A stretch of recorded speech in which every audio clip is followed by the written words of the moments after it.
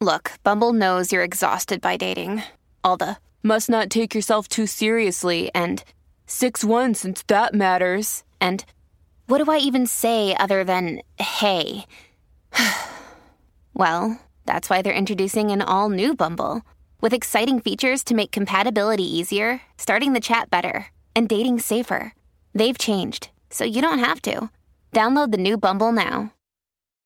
When you need mealtime inspiration, it's worth shopping Kroger, where you'll find over 30,000 mouth-watering choices that excite your inner foodie. And no matter what tasty choice you make, you'll enjoy our everyday low prices, plus extra ways to save, like digital coupons worth over $600 each week. You can also save up to $1 off per gallon at the pump with fuel points. More savings and more inspiring flavors make shopping Kroger worth it every time. Kroger, fresh for everyone. Fuel restrictions apply.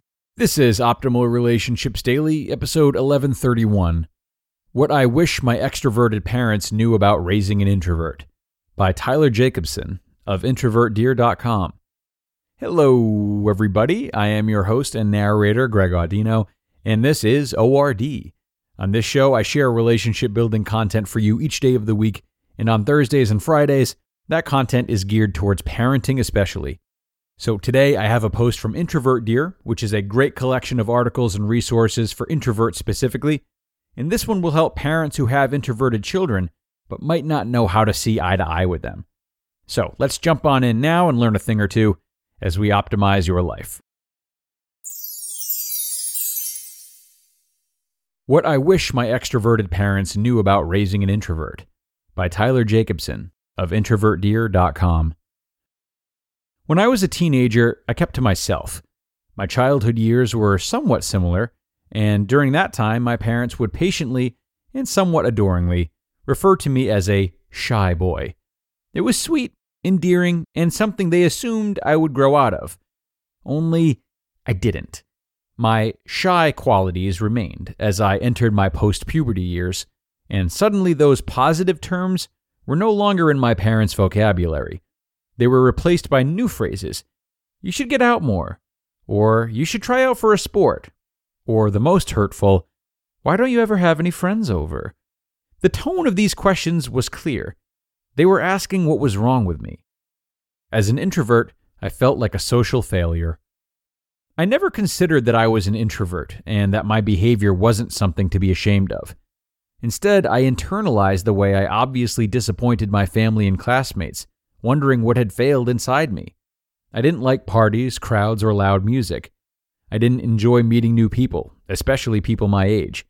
In school, I got along with people well enough and had several friends, but when the bell rang, I couldn't wait to be alone in my own space, away from the exhausting strain of being surrounded by people. Both my parents were social butterflies.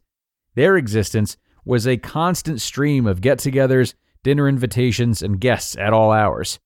Friends from their college days or people they met while traveling planted themselves in our home for weeks at a time. I was expected to take part, to entertain when those guests or friends had kids my age.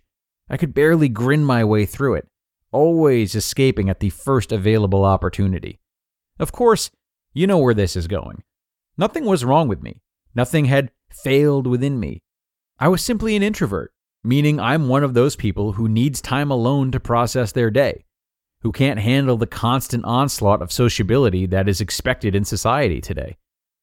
What I wish I could have told my extroverted parents. I wish I could go back in time and talk to my parents about all this. My mother and father are wonderful people, loving and encouraging. They gave me an incredible life, and I will forever be grateful to them. But there was a strain in my teen years related to my need for silence and alone time. They saw it not as a natural inclination by people with my temperament, and instead a testament to my unhappiness. That wasn't only due to my shyness, as they had put it in my younger years. It was also because I had a tendency toward, sometimes gloomy, introspection. I, like so many other introverts, have always thought a little too much, leaving me stuck in my thoughts more than interacting with others. My parents, on the other hand, are both open books. They don't have time to closely examine the minutiae of life because they're too busy living it. In their opinions, the world is there to be experienced, not read about or observed. That their son would rather hang out in the background seemed to them proof that they were failing to engage me, that they were doing something wrong. Today, I can look back with greater understanding and experience. I can honestly say that I missed out on nothing, and certainly I was not unhappy. My place in the world is less about craving the adventures of the unknown and more about quietly examining and making sense of it all. My interactions with others aren't based around quantity, but rather quality. Because my tolerance for interaction is lower, I make the time I can take count for more. That is where I find my fulfillment, which is what I was unable to articulate to my extroverted parents when I was a child. I carefully picked and chose who I spent my time with. I cherished the moments I was in their presence. I watched the world around me, finding a quiet place within the bustle. Then later, I retreated into my own world to take it all in, remember it, and recover from the experience. When I finally started to recognize my introversion, I was able to find ways to cope with feeling overwhelmed. I also found more self-acceptance and peace, knowing there wasn't something wrong with me. If you're the parent of an introverted child, introversion is nothing to be afraid of. We are methodical people who contemplate and consider our experiences carefully. Allowing myself to unwind and settle back into my own skin made it possible for me to do it all over again the next day. Remember to allow your introverted child the same courtesy, and you'll see significant strides in their abilities to socialize and self-love. Introverted dad, extroverted son. Today, I have my own little family. At least one of my children is showing signs of extroversion, like his grandparents. I'm happy that I was able to experience it from the other side. So now I will hopefully be able to give my son the greatest understanding possible as he sets out on his own. But I'll admit, even I don't always understand him. You just listened to the post titled, "What I Wish My Extroverted Parents Knew About Raising an Introvert" by Tyler Jacobson of introvertdeer.com. Another day is here, and you're ready for it. What to wear? Check. Breakfast, lunch, and dinner? Check. Planning for what's next and how to save for it? That's where Bank of America can help.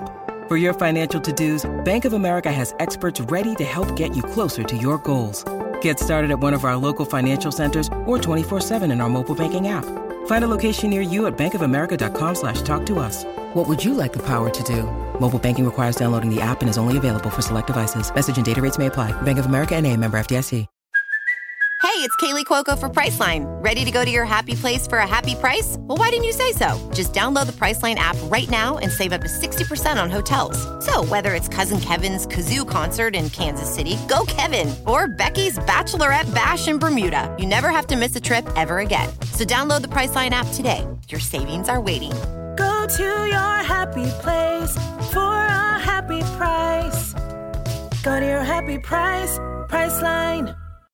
And thanks a lot to Tyler for this one, for opening up about his story and providing some words of wisdom for parents. Certainly a good remark about allowing your introverted children the courtesy of letting them be who they are. But it's understandable for parents to not always know who their children are, certainly as they age and develop their own identities with parts they'd rather not share. So, parents, forgive yourselves for the uncertainty. We want to protect our children.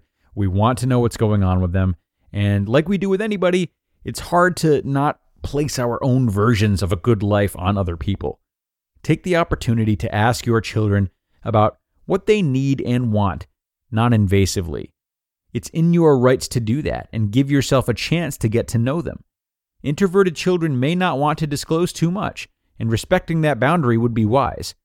But to show the effort and let them know they're accepted, and that any time it might seem otherwise to them, it's simply because you're concerned for their well-being, that can be a great gift. That's all I've got, though, everyone. Thanks so much for showing up today and listening through the end. It means a lot. I hope you do the same tomorrow, because we've got another parenting post on tap, this time from Shauna Scaife at simpleonpurpose.ca. Looking forward to seeing you for that one, where we will hear her thoughts on when intentional parenting can be a little less than desirable, and where your optimal life awaits.